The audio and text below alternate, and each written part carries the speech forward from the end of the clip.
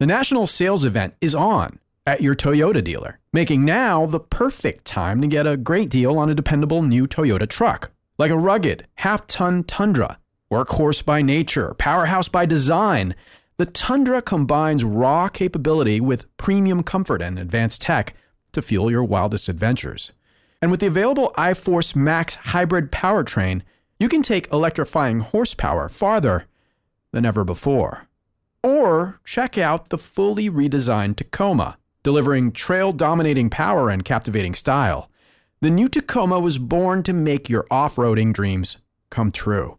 And with the new available tech, this legendary truck is getting even better. And when you buy a Toyota truck, you buy Toyota dependability, meaning your truck will hold its value long into the future. So visit your local Toyota dealer and check out amazing national sales event deals when you visit buyatoyota.com. Toyota, let's go places. Now, I'm a customer of this website, and you probably are too. In fact, I shouldn't even have to tell you about it. It's been around for like 1,000 years. They're ancient, but that also makes them like the most well-respected place to get this particular type of item, which, you know, you want to be discreet about. I'm talking, of course, about Adam and Eve. And with Valentine's Day coming up, it's a great time to remind you. Adam and Eve has hundreds, if not thousands, I think thousands of sex toys ready to spice up your love life. They have everything you could possibly want to inject a little excitement into your love life this Valentine's. And Adam and Eve, like I said, has been around forever. So they were one of the first pioneers of early podcast advertising. We want to thank them for that. So for this Valentine's, head on over there and get yourself and your lover a treat.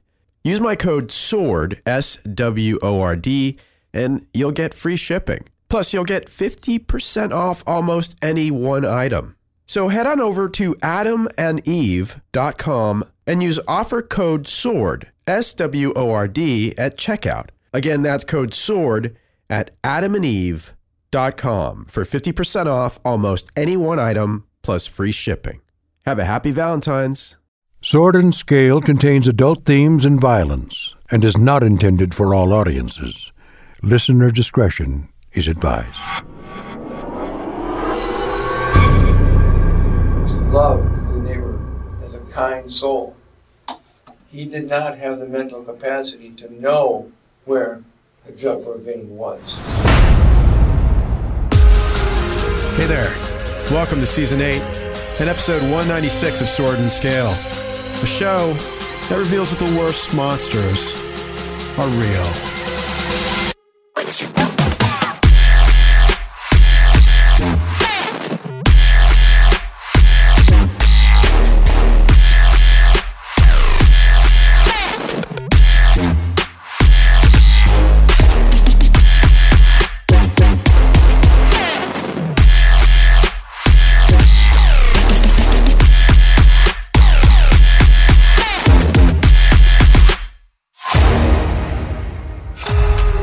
Hey, how's your mom?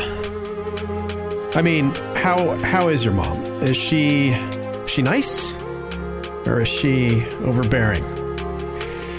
We're going to hear about the latter in this episode of Sword and Scale. But before then, I'd like to let you know that Season 2 of Sword and Scale, along with Sword and Scale Rewind, will soon be behind a paywall. Yeah, it's part of our business model. But you can download it right now if you're a Plus member. In fact, if you're a regular member, you can download it right now and you can store it in your little hard drive because it's going away in October. And it'll only be available exclusively through Plus.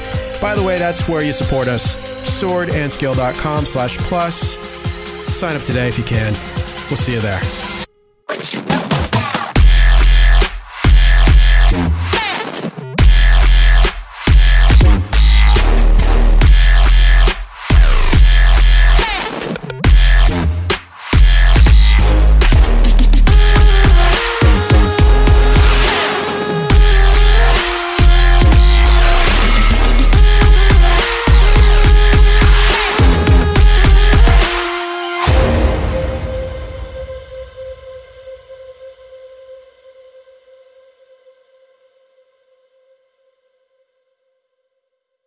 Hello, it is Ryan, and I was on a flight the other day playing one of my favorite social spin slot games on ChumbaCasino.com. I looked over at the person sitting next to me, and you know what they were doing? They were also playing Chumba Casino. Coincidence? I think not. Everybody's loving having fun with it. Chumba Casino is home to hundreds of casino-style games that you can play for free anytime, anywhere, even at 30,000 feet. So sign up now at ChumbaCasino.com to claim your free welcome bonus. That's ChumbaCasino.com and live the Chumba life. No purchase necessary. VGW. Void where prohibited by law. See terms and conditions. 18+.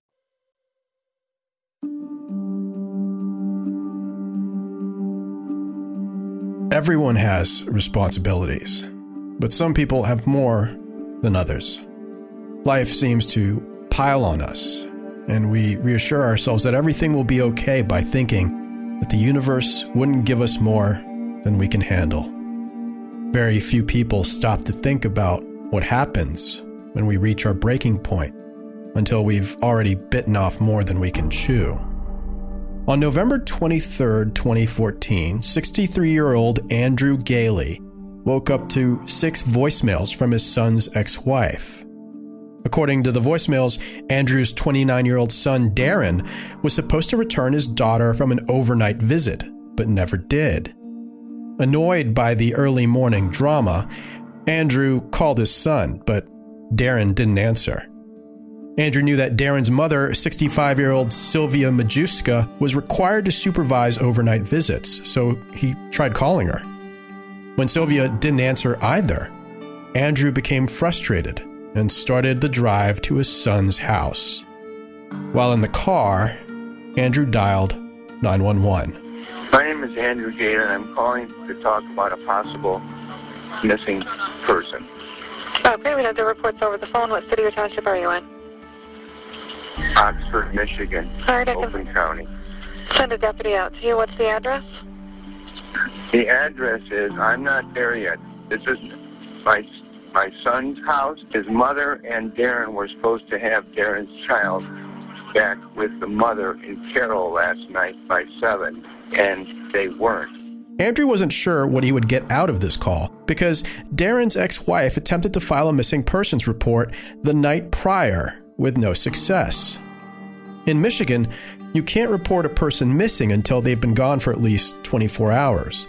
A bit of an antiquated policy, if you ask me.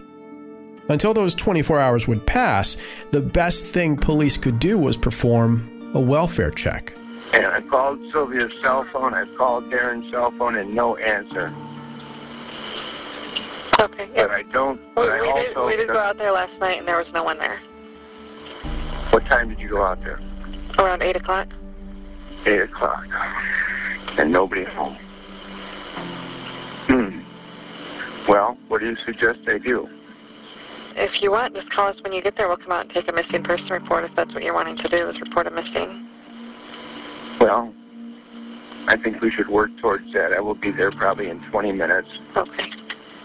Thank you. I will call you as soon as I get to Oxford. Okay. Thank you. Thanks. Bye. 2 Oakland County Sheriff's deputies met Andrew at Daryne's and decided to take a look around. To their surprise, none of the previous officers had tried opening the front door, and they were able to walk right in. However, the 3 of them didn't get very far. Their eyes locked onto the couch in the living room just a few feet away. Hanging from the couch was a pale, gray Sylvia Majewska dripping into a 5-gallon bucket filled with blood. Sylvia Majewska and her husband Andrew Gailey lived in Oakland County, Michigan, which is amongst the wealthiest high-population counties in the United States. Sylvia was an accomplished painter and worked as an appraiser and director for 2 different art galleries. Sylvia's eccentric outward appearance, mixed with her obsessive-compulsive personality, charmed Andrew into falling in love with her. Andrew, who was a no-nonsense blue-collar man, adored the adventure Sylvia brought into his life. Sylvia also gave Andrew 2 daughters from a previous marriage, and together they had 2 more children named Carly and Daryne. Unfortunately, the boy, Daryne, was born with cognitive impairments, leaving him with a mental disability and a seizure disorder. Although Sylvia never connected with her daughters, she developed a special attachment to Daryne. In 1996, when little Daryne was only 11 years old, his life and the lives of everyone in this family would be turned upside down when his father's parents died, leaving him almost $1 million. That kind of money would give most people peace. But to this family, it would only bring pain. Sylvia quickly developed a distaste for being told what she could and couldn't do with the inheritance money, and soon she filed for divorce. Her ex-husband, Andrew, will tell you that the divorce wasn't personal. Sylvia made it clear. She just didn't want to share. Sylvia and I had a very bitter divorce. I had an inheritance. Sylvia wanted it. We fought on it. We divorced. We had a special needs child, Daryne. Seizure issues, low IQ, special ed, all that stuff. Sylvia's a very controlling person. She's not a very truthful person. So when the divorce came and she did it, she filed for divorce, so be it, okay? So we got divorced, okay? I fought tooth and nail with her for visitation rights to my children. I spent a lot of money with lawyers at friend of the court's office, okay? And it was an uphill battle being a male. I was employed, I don't do drugs, I'm not a drunk. And it was tough. The court battle lasted for 10 years, and Sylvia used her son Daryne like a weapon against his father throughout its entirety. Sylvia forced young, submissive Daryne to write letters to the court claiming Andrew abused and neglected him. For a while, Daryne didn't talk to me several years during the year of the divorce because Sylvia had a PPO against me and all this bullshit, and neither did my daughter Carly, okay? Blah, blah, blah. It was horrible. It killed me. It really killed me because she was then suing the trust. I was a trustee of Daryne and Carly's trust, okay? And she ended up suing it and breaking the trust early so she could get the money. Sylvia used a portion of the money she made in the divorce to set Daryne up if anything happened to her. She bought Daryne a home in Oxford and helped him get a job at the local grocery store. Although Sylvia made a good chunk of change from the divorce, her reign of terror had just begun. Sylvia was a brilliant woman and promptly learned how to manipulate the court system. Together, Sylvia and her tenacious legal team used the courthouse like an ATM. In only a few years, Sylvia sued Andrew repeatedly, filed a bogus slip and fall lawsuit against a market, and even went after her neighbors for their apple trees. Back then, the mere mention of Sylvia's name struck fear into the hearts of Oakland County judges. At one point, Sylvia found herself at the courthouse every other day, generating a legal file that was 5 inches thick. Sylvia's life was seemingly perfect until Daryne met 27-year-old Amanda Hendrick. We actually met online. Wasn't supposed to be like anything serious or anything like that. And then we decided in June, I think it was a Tigers game. I bought the tickets, he bought dinner. I thought that was very appropriate, but he had to ask his mom permission for money to go out on a work night. Thought it was kind of weird that he had to ask permission, and she said, well, is she driving or are you driving? You would assume that a grown man who lives alone, needing to ask his mother for permission to go on a date would be a bit of a red flag. But Amanda gave Daryne the benefit of the doubt. She was happy she did, too, because Amanda immediately fell in love. Behind all of the quirkiness that came with Daryne's disability was a kind-hearted, gentle giant that she adored. All of his friends called him Bear. One, because he was so hairy head to toe. It was kind of gross. And two, he snored like a bear, like crazy grizzly bear snore. Every day that we were dating, he would have a Pepsi and Twizzlers for lunch at work. And he called Pepsi his coffee, which, he didn't drink coffee. and he didn't drink alcohol. So whenever he went out anywhere, he got a Pepsi. That was his drink. Daryne also fell in love with Amanda. She was his first intimate relationship, and Amanda taught Daryne what it was like to be independent. Daryne had never been able to stand up to his mom, ever. And I was actually talking to one of his friends who now are one of my friends, and she said that she'd never seen him happier, and I gave him everything he had ever wanted. You know, the love, the support, just the normal adult life. And then she went on to say that, you know, he never had stood up to his mom and talked back to her until he was with me. And by talk back, it wasn't like a disrespectful talk back. It was more like, no, I am almost 30, Mom. I deserve this. I want your help with my money, but I don't want your help in my love life or in my house. It's my house. It's my life. I just need your help with my money. Can you still help me do that? But he didn't want to hurt her at all. We both didn't want to hurt her. It was more, he was like, Daryne realized, oh, wait, I'm an adult. I can do this. I just need help. Daryne assumed that his mother would be delighted that he found a good woman. But Sylvia was pissed. Sylvia kindly told her son that any time or money spent on a woman other than her was a waste. To put it gently, Sylvia's mothering made Norma Bates look warm-hearted. However, Sylvia appeared to have a change of heart when she found out Amanda was collecting government money. That was when Sylvia allowed Amanda to move in with her son, which bewildered everyone except for Daryne's father. She allowed this woman to move in with Daryne just because she wanted the money, okay? Because Amanda was on Social Security disability. Well, there's a regular paycheck. Regular, like clockwork, forever, right? That means she's got health care coverage too. So that wouldn't be a burden to Daryne, right? That's independent of Daryne. Sylvia thought she could save some money on Daryne's bills by allowing Amanda to move in with her son. But her plan backfired remarkably. Shortly after Amanda moved in, Daryne proposed. And Sylvia knew that the moment her son said I do, her power over him would dissolve. So Daryne and I got engaged in the fall of 2013.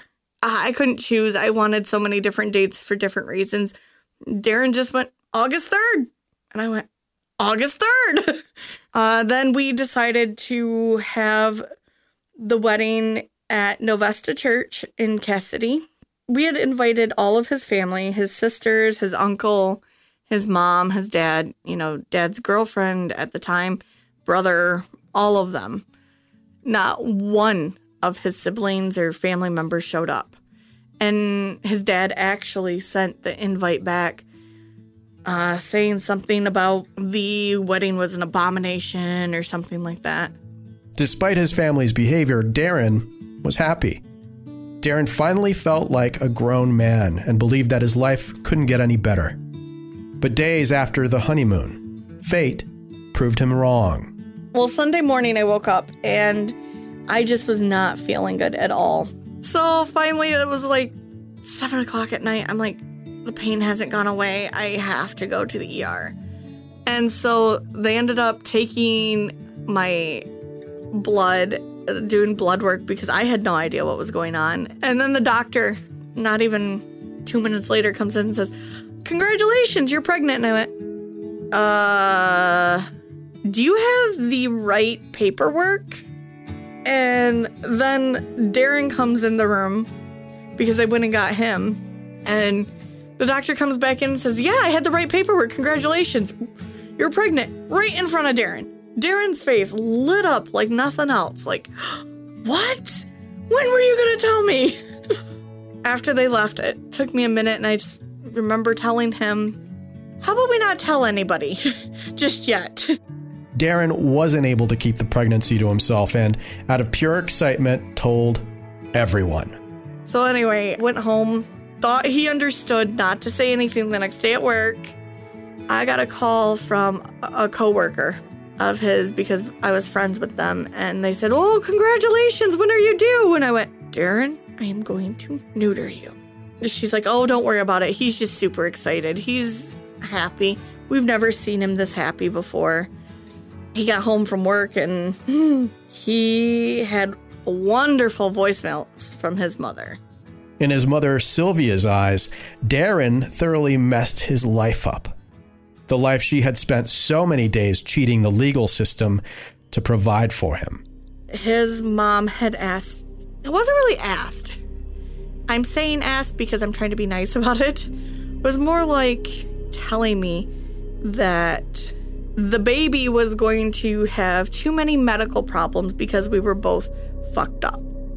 She said that I needed to abort it, which I don't believe in that at all. And if I didn't do that, I needed to give it up for adoption because neither of us could take care of ourselves. Sylvia had never felt so powerless, and she wasn't the type of person to accept that and let it go. To take the reins back, Sylvia called in reinforcements from her ex-husband, Andrew, and together they petitioned the court alleging that Daryne was legally incapacitated. Being the courtroom savant that she was, Sylvia convinced a judge that her son needed a legal guardian and conservator, and persuaded them to appoint herself instead of Amanda. Daryne's attorney, Jason Dandy, walked us through the process. In Michigan, there are guardianships and conservatorships. In some states, there's only one or the other, and they serve both roles. The way that it's bifurcated in Michigan is that guardianships tend to have authority over an individual's healthcare decision-making and their placement, where they live. Conservators have control or authority and responsibility over an individual's assets. And somewhere between the two of them, if someone serves in both roles, lies the authority to essentially control a person's life. You may be familiar with guardianships if you've ever heard of the Free Britney movement. In California, they referred to the combination of guardianship and conservatorship as just conservatorship. For example, the legendary pop star Britney Spears was put under a conservatorship in 2007 after she had a very public mental breakdown. I think we all remember the old umbrella shaved head incident. At the time, Britney's father, Jamie Spears, was appointed her temporary guardian, but that was 13 years ago. So typically, with a guardianship or a conservatorship, there needs to be a petition filed where the substantive allegation is this person isn't doing right by themselves for one reason or another. Mental illness, physical disability, or physical illness is generally the grounds in a guardianship case. In a conservatorship case, it's this person isn't doing right by their own assets. There are assets that'll be wasted or dissipated if there's no conservator put in charge. And again, the reasons are often very similar. Some kind of ongoing illness that affects their mental capacity or some kind of physical ailment that prevents them from effectively managing their affairs. The Free Britney movement began after Britney made unsuccessful attempts at having her conservatorship removed. After all, it was supposed to be temporary, and Spears seemingly got her shit together. Her fans noticed Britney was mentally stable enough to release multiple albums, tours, launch businesses, and hold a Las Vegas residency. Yet her father maintained complete control over her life. That was when conspiracy theorists began to wonder if Jamie held his daughter captive and forced her to keep performing for cash. Podcasts, YouTube channels, and even documentaries started popping up that examined every Instagram post, every TikTok Britney made, in search of hidden messages, begging for help. So there's a lot there. What I can say is a few things. One, to anyone out there, if you put a quarter in the proverbial machine, you don't get to decide when it's shut off. And that is true for guardianships and conservatorships. Without picking any particular individual and discussing them, I will just note that anybody who looks into, for example, the Berkeley prison experiments can see what happens when a person has authority that isn't realistically checked. And it rapidly grows out of control. The conspiracy theorists might not have been complete kooks. Brittany's recent courtroom testimony contained detailed examples of her abuse. I cried on the phone for an hour, and he loved every minute of it. The control he had over someone as powerful as me, as he loved the control, 1,000%, he loved it. They watched me changed every day, naked, morning, noon, and night. My body, I had no privacy door for my room. I gave 8 gallons of blood a week. If I didn't do any of my meetings and work from 8 to 6 at night, which is 10 hours a day, 7 days a week, no days off, I wouldn't be able to see my kids or my boyfriend. I never had a say in my schedule. They always told me I had to do this. And ma'am, I will tell you, sitting in a chair 10 hours a day, 7 days a week, it ain't fun. And especially when you can't walk out the front door. And that's why I'm telling you this again 2 years later. After I've lied and told the whole world I'm okay and I'm happy, it's a lie. I thought I said that enough. Maybe I might become happy because I've been in denial. I've been in shock. I am traumatized. Jamie Spears relieved himself as Brittany's guardian, but maintained his conservator position. I don't blame him either, because over the 13 years Jamie has been Brittany's handler, he's made almost $2 million. It depends. If there are sufficient assets in the ward's estate, so to speak, then they can be paid from that. Otherwise, they have to submit a voucher in most situations, asking the county to be reimbursed a minimal amount for their services. And so when you've got the person who's making the financial decisions, and they're also looking to find out how they're supposed to be compensated, I think in some instances, and I'm not applying it to this specific case necessarily, but just there are some instances where you're going to find people who act, for lack of a better way to put it, in a very self-serving way. But to answer your question, yeah, it's definitely something where you've got people who are making decisions about what to do with a person's money, and they expect themselves to be paid from that same exact pot of money. Britney Spears may have millions of fans fighting for her rights and liberties, but Daryne Gailey only had his wife. After Oakland County granted Sylvia legal power over her son, she wanted complete control. That's when Sylvia Majewska decided to give a new definition to the phrase monster-in-law.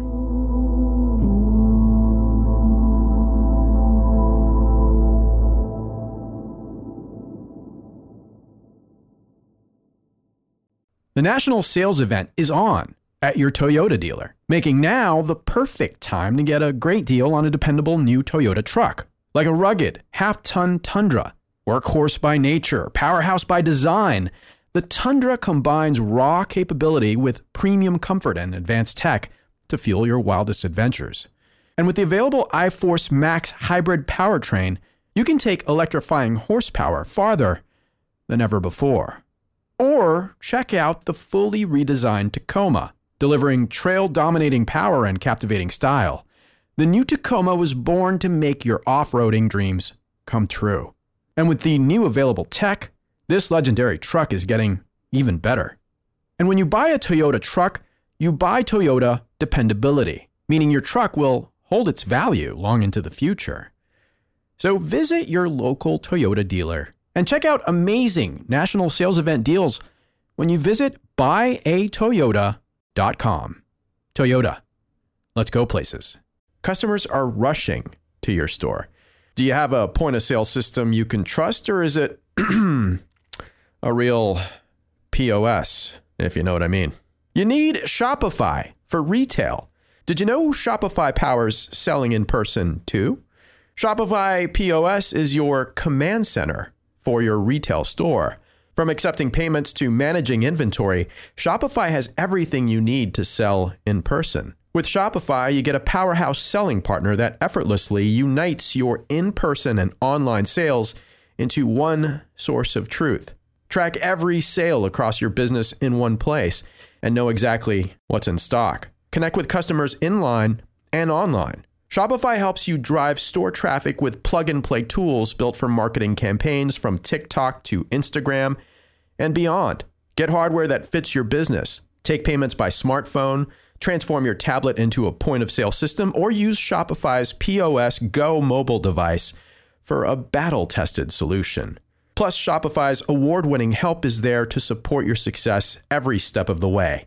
Do retail right with Shopify. Sign up for a $1 a month trial period at shopify.com/swordandscale, all lowercase. Go to shopify.com/swordandscale to take your retail business to the next level today. Shopify.com/swordandscale, all lowercase and no spaces. Shopify.com/swordandscale. Lucky Land Casino, asking people, what's the weirdest place you've gotten lucky? Lucky? In line at the deli, I guess? Aha, in my dentist's office.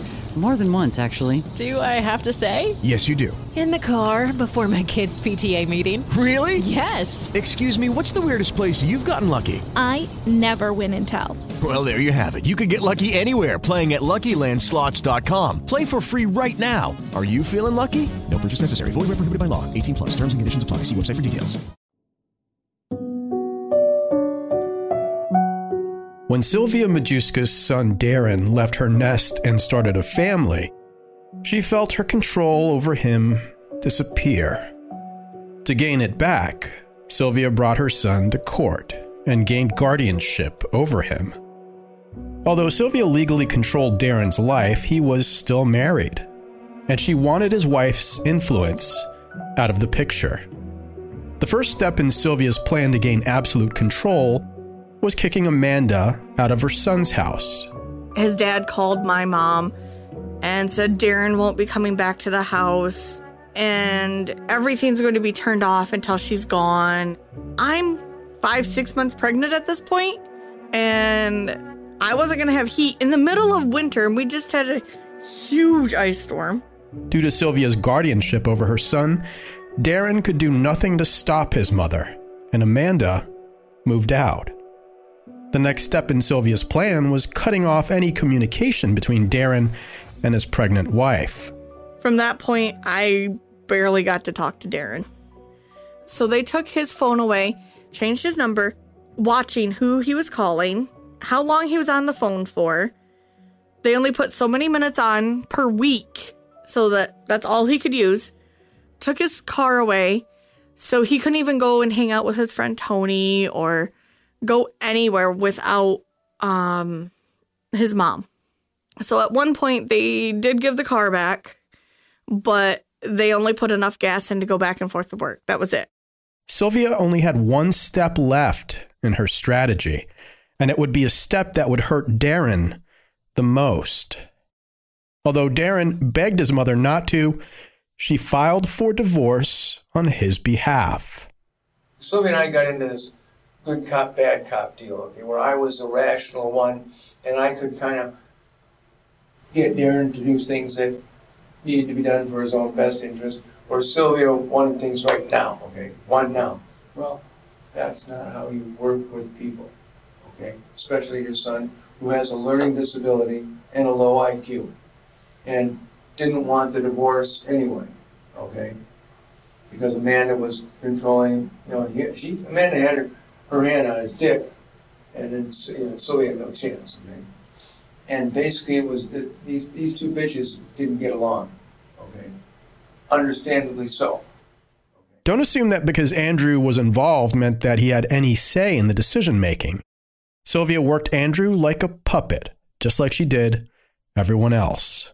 Over this period of time that Daryne, she sought my help with Daryne.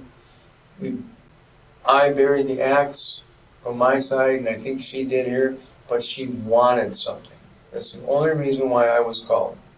I was pushed away, pushed away, pushed away. She couldn't control Amanda, she couldn't control Daryne. She brought me in. I mean, I've talked at length with a counselor about this, and came up with, she wanted you, she needed you. That's the only reason why you're there. I got that, and I'm okay with that, because it was all about Daryne.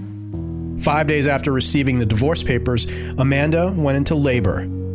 Charlie Hendrick was born on April 10th, 2014. She weighed 7 pounds and 9 ounces. I didn't tell him I was in labor. The reason why I didn't tell him is because Daryne, when he was super excited, he got, how do I put this nicely? Annoying sometimes. Which I think that's any man that's excited. Anybody really can get when they're happy and excited about it. They just exude it. Well, his was on a whole nother level. And I was already stressed as it was. I didn't want his mother in the room. That was one of the biggest things.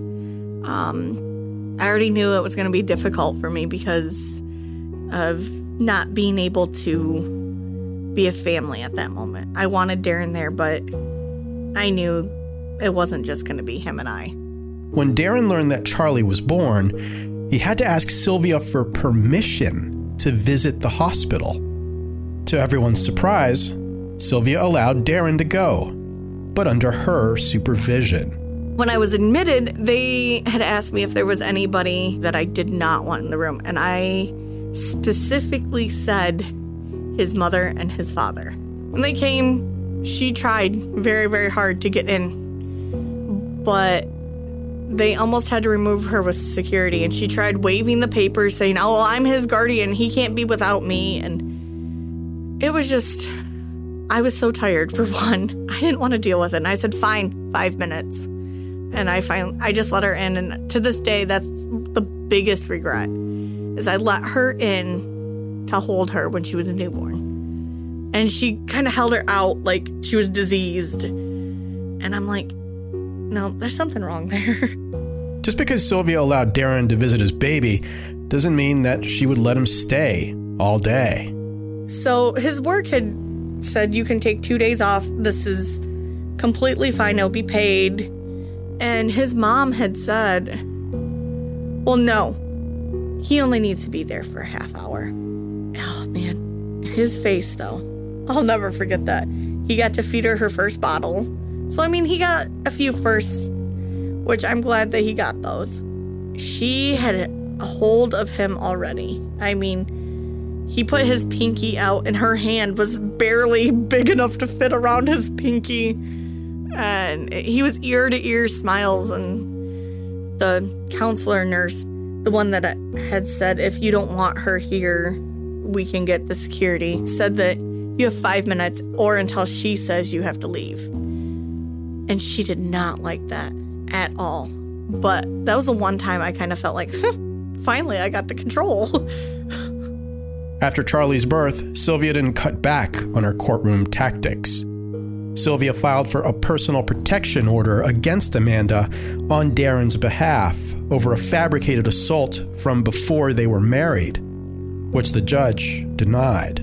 And then after I had Charlie, they took away the car again because she said, well, if you're not willing to get a vasectomy, you're not going to get your car because we don't need another mistake in this world.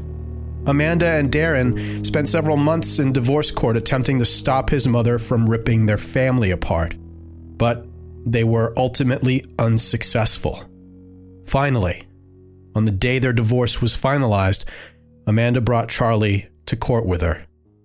After the hearing, Sylvia felt content she had accomplished her goal of having the one and only say in her son's life, and allowed Daryne to take a parting photo with Charlie and Amanda. The picture he took at the courthouse that day is our only family photo we have, too. Just thinking of that photo makes me want to cry. This is the only one, and it's in a freaking courthouse. In a courthouse. I don't have one of all three of us in the hospital.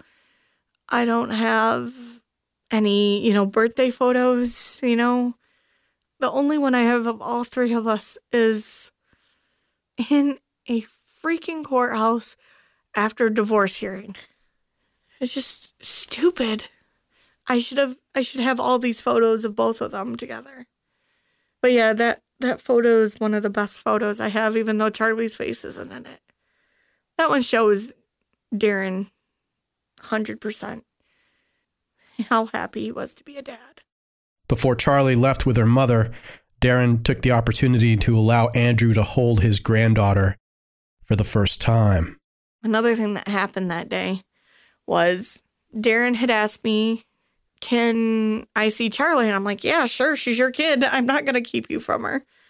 And so he took her and was showing everybody and everything. I stayed back because I was like, I'm not going to interrupt and whatever, I can see her. Not that I didn't trust him. It was just that mom instinct to watch, especially with Sylvia right there.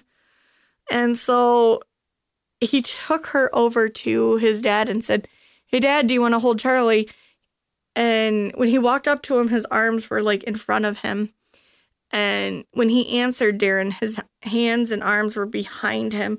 I said, no, not this time, or maybe another time. I can't remember the exact phrase, but you could see the disappointment on Daryne's face. Daryne's attitude towards his parents changed at that moment. Daryne never let the heartache get to him, but his spirit broke when Andrew refused to hold the baby. I remember Daryne a few times saying, what did I ever do to make them so upset at me? I just remember going, it's not you. It's not you. You, despite them, you are an amazing man. You have difficulties just like everybody else. Yeah, yours may be a little bit worse, but you're a happy-go-lucky guy. And you have one of the biggest hearts in the world, and that's what I love about you. After the divorce, Daryne was allowed a supervised overnight visit with Charlie every other weekend. Being the easygoing person she was, Sylvia demanded that she supervise Daryne and Charlie's visits. Charlie's first few stays with her father and grandmother were uneventful until the weekend of November 21st, 2014. That Thursday, which was 16 days after the divorce, Sylvia reached out to Daryne's father. Now, Sylvia's always been paying Daryne's bills. Always, always, always. We are co-conservators and co-guardians of Daryne. So she emailed me last week saying, once again, she had to kick in money for Daryne's house payment because the child support payments were taking him under, okay? And then when I was up there last week, during the week sometime, she showed me a water bill of Daryne's that was like $300 and some odd overdue. Then she called me, I don't know what day it was, but Thursday or so. And she was in tears, and we were talking about that, and she was saying, I just hate him. I hate Daryne. I hate what Daryne's doing to me. I can't do this any longer. I can't do it. And being a father and trying to be the calm one, the rational one, I said, well, that's just, you don't mean that, Sylvia. You don't mean that, okay? We still love him. We don't like what he does, but we still love him. The next day, Andrew called Daryne and his mother while they drove to pick up the baby because he heard they were fighting over a car seat they bought for Charlie. And I talked to her again Friday. I told her, I said, I wish you luck, And I said, I wish you well. I want to give you a lot of credit. I'm trying to pump her up. I told Daryne Friday, I said, Daryne, be nice to your mother, okay? She's doing a lot for you. She's paying your bills. She's doing this. She's kicking your money. You're broke. He's made some money raking leaves, cash, but he put new brakes on his car. Okay, there is not much of Daryne's estate. So that was Friday, okay? I gave Sylvia a pep talk. I said, Daryne, be cool. I said, be nice to your mother, please. Sylvia was getting very upset with Daryne. I mean, she'd say you hate your child with meaning and anger behind it, and what he's doing to me. Well, what Daryne was doing was Daryne was screwing up himself in reality. But Sylvia internalized it as all about her. Andrew believed that Sylvia was mad about the car seat because Amanda forced Daryne to buy it. Sylvia said that I was forcing him and that I had to supply it because they were paying child support. And so I had called our worker, I don't even remember her name, Rachel or something like that. And I said, what do you want me to do about it? And she's like, oh, yeah, we already got 3 emails from her. And I'm like, well, what do I do if they show up and they don't have a car seat? She said, call the cops. And do not let either of them in your house, even though Daryne would be fine. But we all know how Sylvia is. Do not let her in the house. When they arrived, Amanda showed Daryne how to install the car seat and buckle Charlie in. Then, before Daryne left with his daughter, Amanda said her goodbyes. So I went back to the car to just say, I had that, weird feeling that I think any mom would have. And, I just need to say goodbye again. And to tell Charlie that I loved her and that I'd see her tomorrow because the next day was my birthday. I went back and I was saying goodbye to her, and I kissed her in the forehead and I told her, I love you, princess, and I'd see her tomorrow and we'd celebrate my birthday and she'd get to see Mimi, which is my mom, and she just had the biggest smile, and it was one of those sweet moments. And I just went back in the house after that, after she waved goodbye, which was a new thing. Literally just started doing that with people. Their parenting agreement allowed Daryne to keep baby Charlie overnight, but he must have her back before 5:30 p.m. the next day. The problem was, they never dropped off Charlie on Saturday. 6 p.m. had rolled around and Amanda was unable to reach Daryne or Sylvia. Eventually, Amanda called the police and requested welfare checks at Daryne and Sylvia's homes. That is when Amanda left the voicemails Andrew Gailey was awoken to on November 23rd. That morning, Andrew called 911 on his way to Daryne's house, where he was met by 2 Oakland County Sheriff's deputies. They opened, the front door was unlocked, if my memory serves me correctly. When they opened the door, that's where the initial contact with Sylvia was made, and she was on a couch in the living room of the house with her arms cut open pretty good, draining her blood was draining into a 5-gallon bucket. They told Andrew to go back to his vehicle. Andrew ran back to his vehicle and waited in his vehicle. One officer started to render aid with Sylvia, and then obviously called for medical assistance. And knowing that there were supposed to be 2 other people in the house from what Andrew was telling our officers, the other officers searched the remainder of the house. This is Detective Lieutenant Willis with the Oakland County Sheriff's Department. To everyone's surprise, Sylvia was still alive despite her massive amount of blood loss. So obviously when the officers approached Sylvia, they asked her questions, what's going on, what happened, things of that nature. And she had, which only can be described as, she would speak gibberish. She made no sense. It was a lot of mumbling and a lot of repetitive stuff that had nothing to do with, nothing of evidentiary value for us, certainly. She couldn't describe anything that was going on. It was like she was in a state of shock. There was an allegation that she suffered a series of mini strokes, so maybe there was some aphasia coming on. While that officer was tending to Sylvia, the other officer was in search of 7-month-old Charlie. When the officer entered, he hung a left and went down the corridor, which had the bathroom and 3 bedrooms down. The first room he came to was an open bedroom door. He looked in. The bed was made. No signs of any kind of issue there. The house was in pretty good shape. But when he tried to open the bathroom door, it was blocked. The officer forced the door open to find a horrifying scene inside the bathroom. That was the most unique part of this whole investigation is the way Daryne was presented. So if you can imagine going into a bathroom, the door being difficult to open, and determining it's because an adult male laid on the bathroom floor. So if you open the bathroom door, on the left side is a cabinet, the toilet, all the way to the back is the tub. Daryne's head was on a pillow, propped up on a pillow, laying against the tub. His body, he was over 6 feet or around 6 feet. He was laying on his back. His feet were touching the door. That was what was causing the difficulty opening the door. Daryne had a blanket up to his waist. There was a cushion from the couch that was on the top of the toilet seat. The bathroom was kind of in disarray.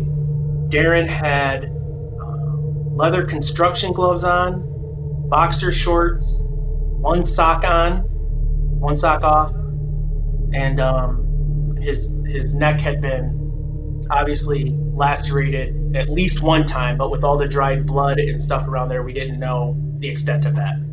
Unlike Sylvia, her son was dead. Daryne was lying on the bathroom floor wearing only underwear, a single sock, and a pair of construction gloves.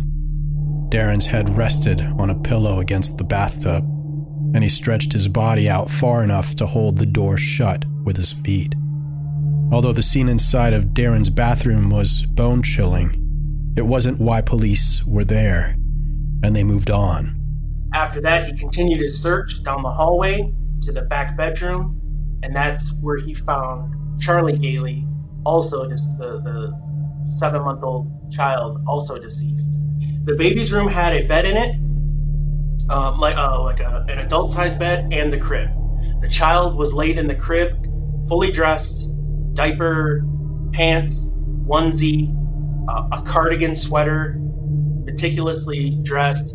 The body laid on her left side, so she was facing a wall, facing away from the main part of the room. She had some sort of mucus coming from her nose, but that was the only, for lack of a better term, disturbed area of the child. Charlie's autopsy yielded bizarre results. The 7-month-old died of blunt force trauma from blows to the head with a soft object. Daryne's autopsy results were just as uncommon as Charlie's. Daryne's throat had 3 significant lacerations from ear to ear. The wounds were deep enough to cause massive blood loss, but they weren't the cause of death. Instead, Daryne died from a 4th small laceration directly to his carotid artery. The investigators determined a chain of events from the night prior based on the condition of the crime scene in combination with the autopsy results. We had determined from Andrew Gailey that Daryne had parental rights on every other weekend, but they had to be supervised rights because Daryne had some cognitive or mental disabilities. We thought that perhaps Daryne intentionally or unintentionally hurt the child. Perhaps Sylvia left for a time or did something, and then as a result of that, committed suicide. Because of the way he was dressed, his gloves, things of that nature, it would just make more sense that he committed suicide. And then at some point, either Sylvia came back and found this stuff that happened and, understandably freaked out and tried to kill herself or something. We weren't sure. That was our first initial thought. It was reasonable to assume that the soft object used to deliver the blows to Charlie's head was Daryne's gloved hand.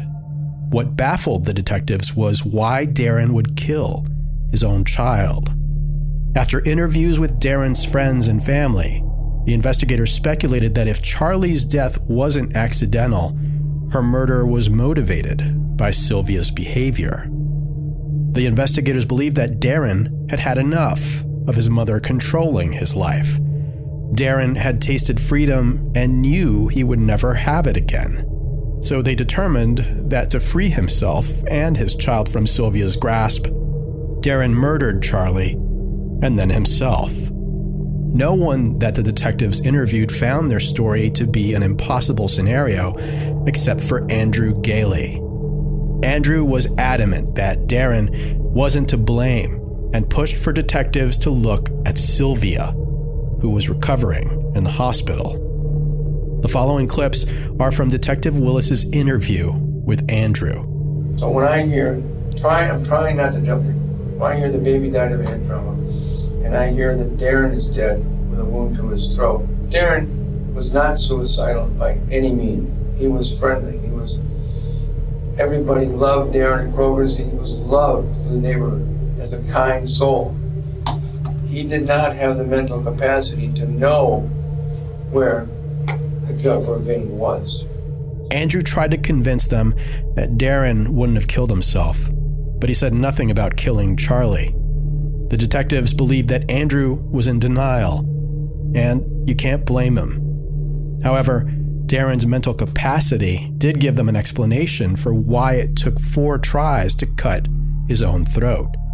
Because she has always said she was not emotionally attached. I'm not emotionally attached to this baby. I'm just not. I'm just not doing it. Several times.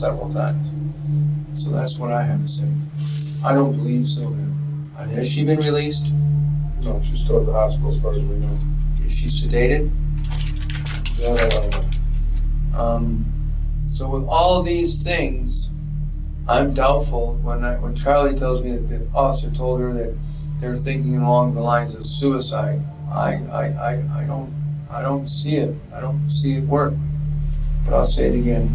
Sylvia should not be let out until we know more information. That's what I'm saying. I think she should still be guarded. That's what I think and feel. Now, I know you can't go by feelings, but from my side, I am. Because I know that things start jiving. Suicide, Daryne? Never. Lieutenant Willis couldn't arrest Sylvia based on her ex-husband's gut feeling, and the evidence didn't support Andrew's theory either. What struck me as odd, because again, we didn't really have a solid working theory yet. We just had a bunch of circumstantial evidence everywhere to suggest, honestly, as a human being, the last thing you would think is a grandmother would kill her granddaughter and her son. I mean, for all intents and purposes, everything I knew about Sylvia at that point was that she was an upstanding member of society, never had any trouble that I knew of or anything like that. Now, you got to understand, Sylvia was in her 60s. Daryne was 26. And he was a good shape young kid. So for us to think that his mother overpowered him to do that is kind of a stretch. Lieutenant Willis tried to entertain Andrew's theory by serving a search warrant at Sylvia's home, but the judge denied it because there wasn't enough evidence. At that point, the case appeared to be open and shut. That was until Andrew called Willis late one night on the day before Daryne's memorial service, demanding a top-secret meeting.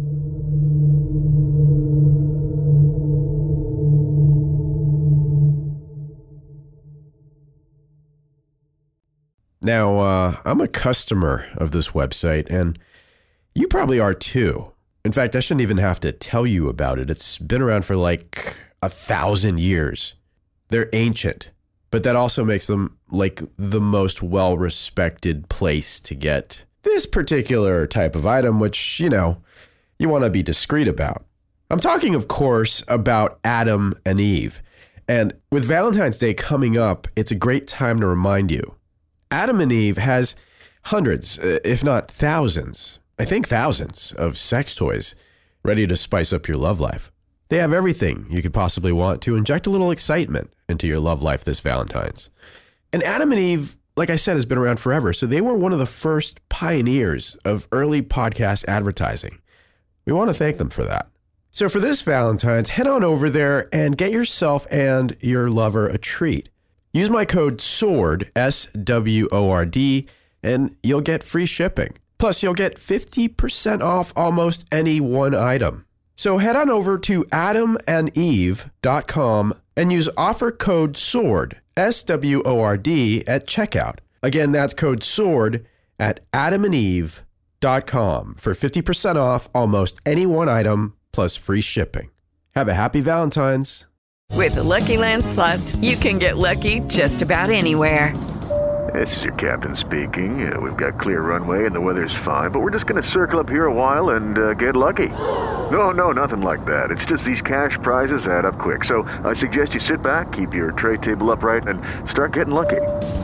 Play for free at LuckyLandSlots.com. Are you feeling lucky? No purchase necessary. Void where prohibited by law. 18+ terms and conditions apply. See website for details. Hey guys, it is Ryan. I'm not sure if you know this about me, but I'm a bit of a fun fanatic when I can. I like to work, but I like fun too. It's a thing. And now the truth is out there. I can tell you about my favorite place to have fun. Chumba Casino. They have hundreds of social casino style games to choose from with new games released each week. You can play for free anytime, anywhere. And each day brings a new chance to collect daily bonuses. So join me in the fun. Sign up now at ChumbaCasino.com. No purchase necessary. VGW Group. Void where prohibited by law. See terms and conditions. 18+.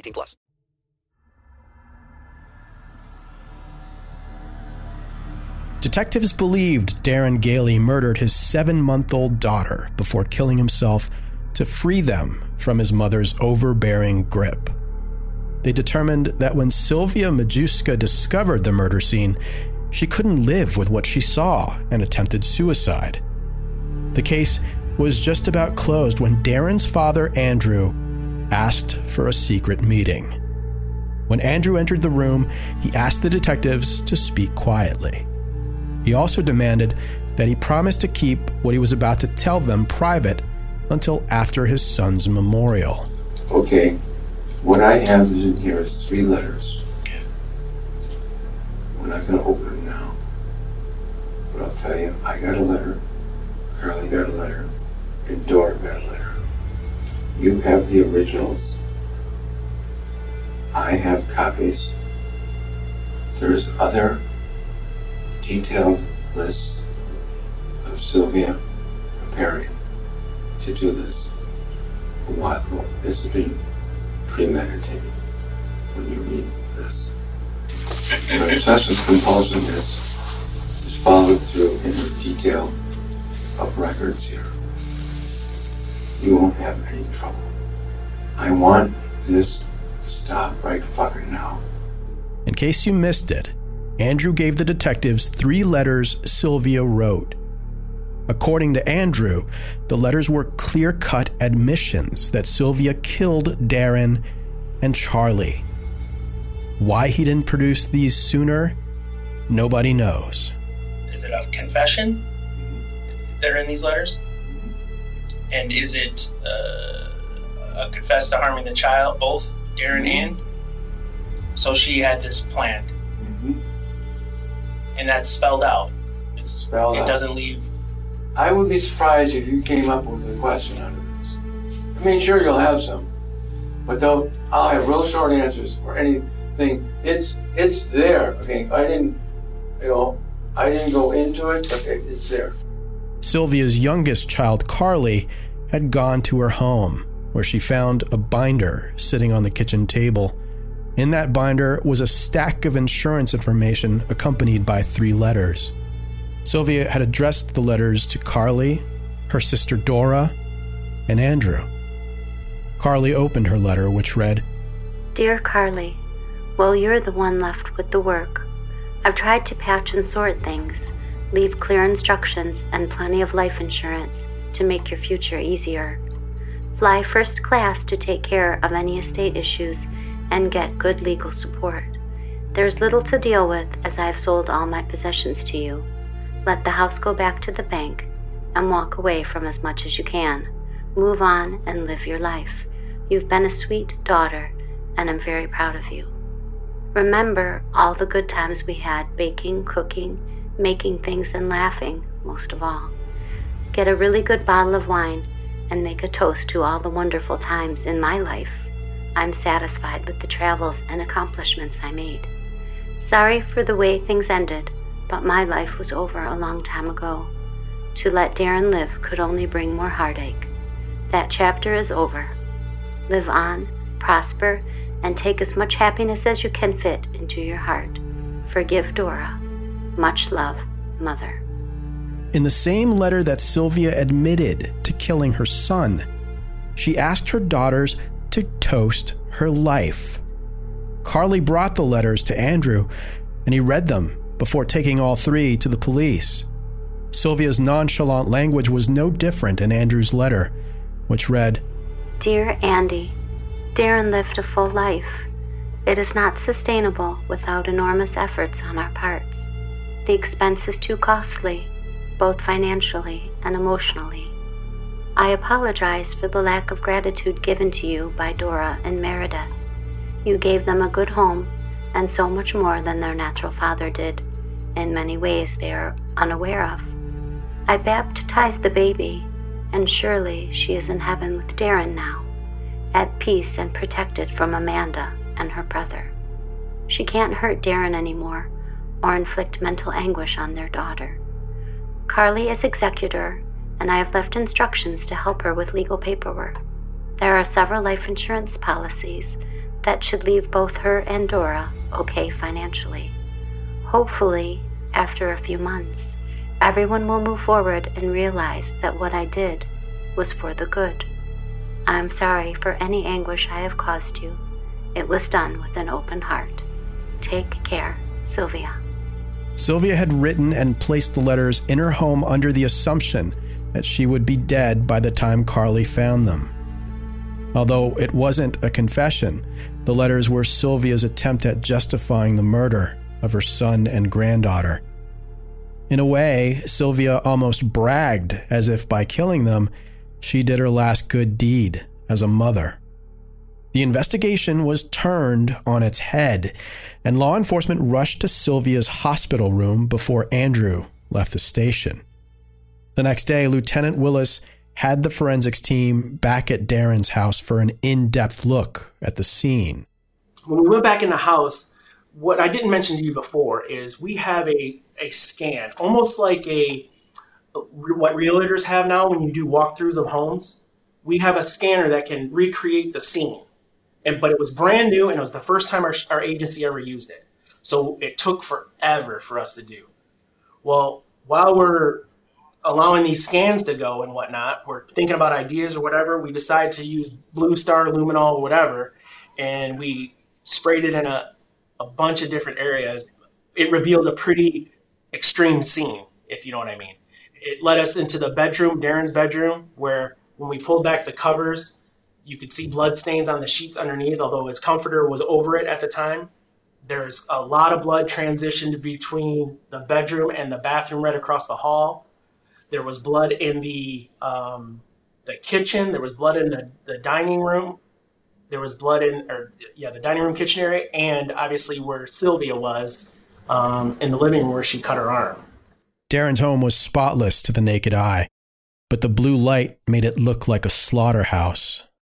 A receipt was found on the kitchen counter and showed a more sinister meaning behind the argument over the car seat. So as we're reviewing it, and there was a receipt also on the countertop, and it says car seat in the car and $63 or something to that effect, from the Meijer near Daryne's house. That led us to go to the Meijer and Daryne's house to watch the transaction that occurred, because we felt the time frame was very, very close to when this murder occurred. Meijer supplies the video. You could see, obviously it had no audio, but you could see an argument kind of ensuing over this. It seems after the fact we determined that Sylvia was quite upset via interviews with Amanda and others that this car seat was even had to be bought. She was really, really, really upset about it. So she had every intention on this, at the end of this all being wrapped up, someone taking that car seat back and getting their $63 back, which is, again, kind of wacky. An examination of Sylvia's phone also revealed a Google search for carotid artery, giving Lieutenant Willis everything he needed to determine what occurred over the weekend of November 21st, 2014. In Sylvia's quest to gain complete control over her son, she had exhausted all of Daryne's money and in process drained herself emotionally. So rather than give up control to someone better suited for the situation she put them all in, Sylvia chose to murder her son and granddaughter instead.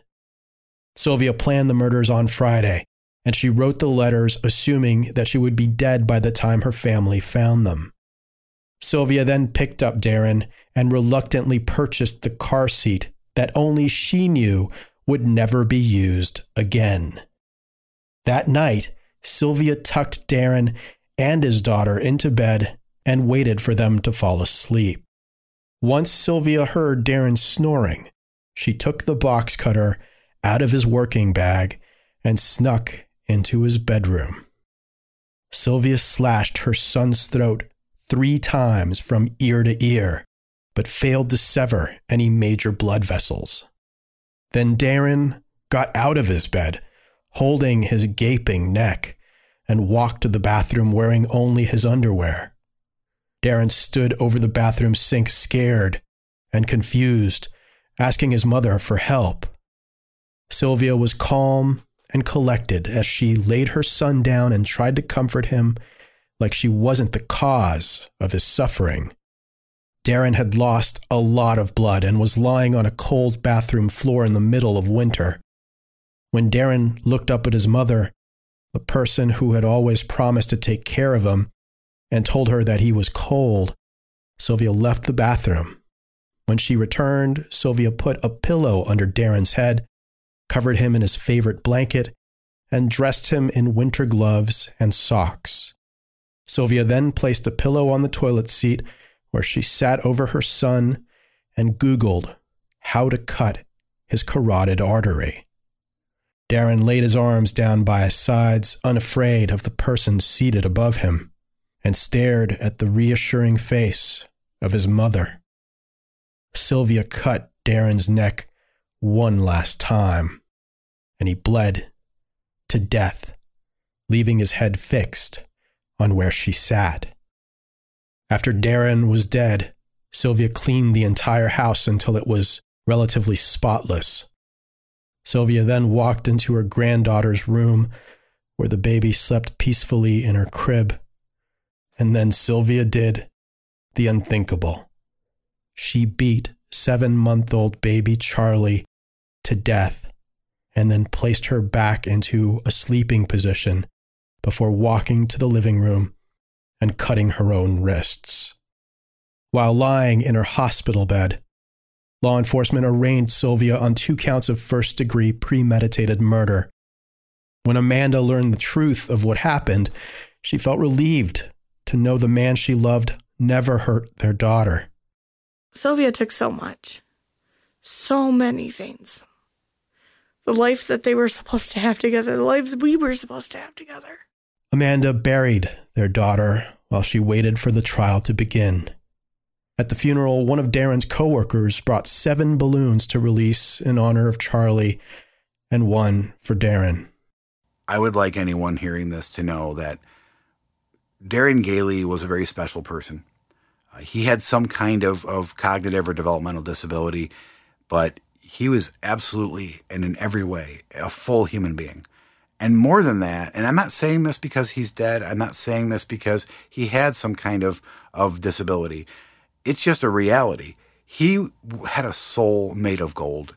He was anxious. He was a full person, so he had his days, but he was such a kind soul.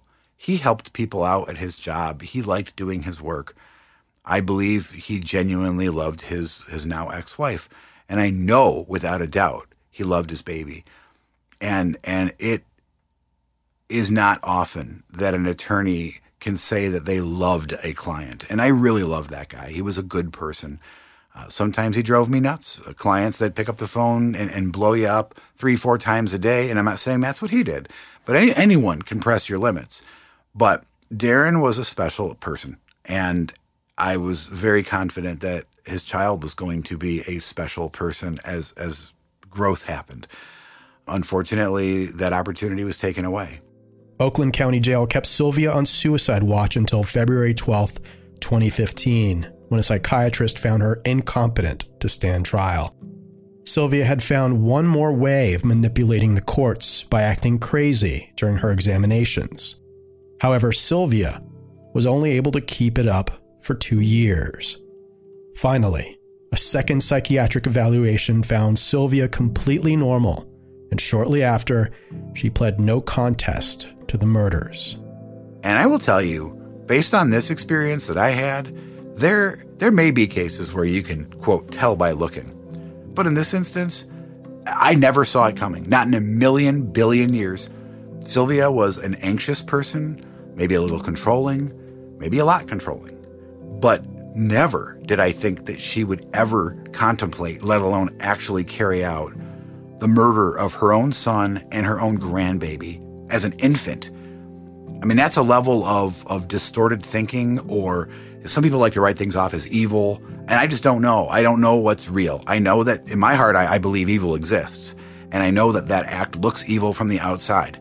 But was her thinking what I would call evil thinking, or was it just so distorted that what she did in that moment was, in her mind, the only solution to end her own personal hell that she might have felt trapped in? I just don't know. But I do know that it took an amazing person off of this planet and another person who was going to turn out to be an amazing person. And it robbed everybody involved of the opportunity to get to know them. And it robbed Amanda of an opportunity to be a mother to her child for the rest of her literal life. In November 2017, Sylvia Majewska was found guilty of 2 counts of second-degree murder and will serve up to 50 years in prison. Sylvia addressed the court after her sentencing and spent most of her time describing what a good mother she was.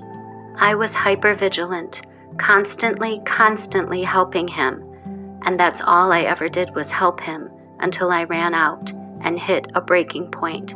I did everything I possibly could. I just reached a breaking point where it was impossible, and it did something to me. I broke. Something happened. It wasn't anything mild. It was something terrible that happened. I feel what happened. It's really hard to live with that. Even though I don't know what happened, I accept it. I accept responsibility for it. It's a real shame. I'm very sorry. I'm so sorry you have no idea. This is beyond belief. I really have done a lot of grieving. What Sylvia failed to recognize was that she didn't have to take care of Daryne. When Daryne married Amanda, his life was going well. It was when Sylvia refused to give up control that Daryne's life fell apart. Sylvia chose to be Daryne's guardian. Sylvia forced Daryne into a divorce that put him in debt. Sylvia demanded that she supervise Daryne's visits with Charlie. Sylvia brought those responsibilities upon herself. And when she couldn't handle them anymore, she decided to murder her son and granddaughter.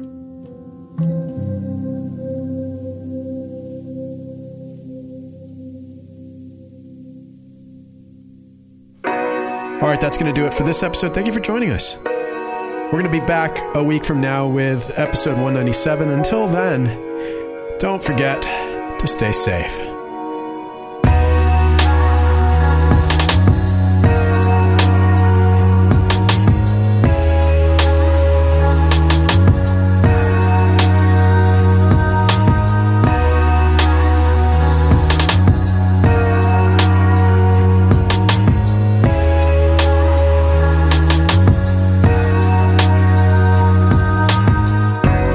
Good morning. I just wanted to check in and let you guys know I just listened to the most recent Plus episode on Craig Rideout and his family.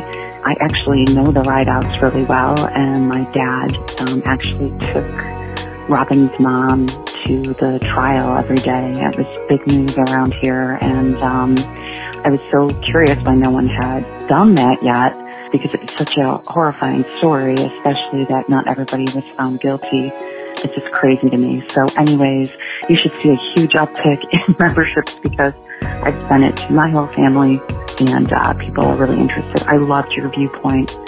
Craig lost the chance to have his voice, and you gave it to him. So again, this is Sue. I've been a Plus member for quite a while, and I absolutely love your podcast. It's my number one favorite go-to. So with that, just say thanks and bye.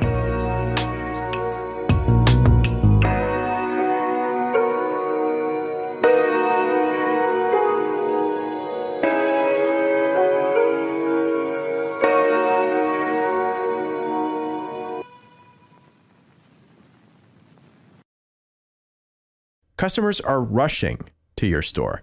Do you have a point-of-sale system you can trust, or is it a real POS, if you know what I mean?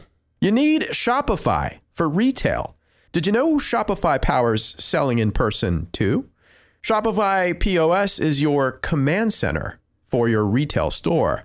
From accepting payments to managing inventory, Shopify has everything you need to sell in person. With Shopify, you get a powerhouse selling partner that effortlessly unites your in-person and online sales into one source of truth. Track every sale across your business in one place and know exactly what's in stock. Connect with customers in-line and online. Shopify helps you drive store traffic with plug-and-play tools built for marketing campaigns from TikTok to Instagram and beyond. Get hardware that fits your business. Take payments by smartphone, transform your tablet into a point-of-sale system, or use Shopify's POS Go mobile device for a battle-tested solution. Plus, Shopify's award-winning help is there to support your success every step of the way. Do retail right with Shopify. Sign up for a $1 a month trial period at shopify.com/swordandscale, all lowercase. Go to shopify.com/swordandscale to take your retail business to the next level today. Shopify.com/swordandscale, all lowercase and no spaces. Shopify.com/swordandscale. Now, I'm a customer of this website, and you probably are too. In fact, I shouldn't even have to tell you about it. It's been around for like 1,000 years. They're ancient, but that also makes them like the most well-respected place to get this particular type of item, which, you want to be discreet about. I'm talking, of course, about Adam and Eve. And with Valentine's Day coming up, it's a great time to remind you. Adam and Eve has hundreds, if not thousands, I think thousands of sex toys ready to spice up your love life. They have everything you could possibly want to inject a little excitement into your love life this Valentine's. And Adam and Eve, like I said, has been around forever. So they were one of the first pioneers of early podcast advertising. We want to thank them for that. So for this Valentine's, head on over there and get yourself and your lover a treat. Use my code SWORD, SWORD, and you'll get free shipping. Plus, you'll get 50% off almost any one item. So head on over to adamandeve.com and use offer code SWORD, SWORD, at checkout. Again, that's code SWORD at adamandeve.com for 50% off almost any one item plus free shipping. Have a happy Valentine's.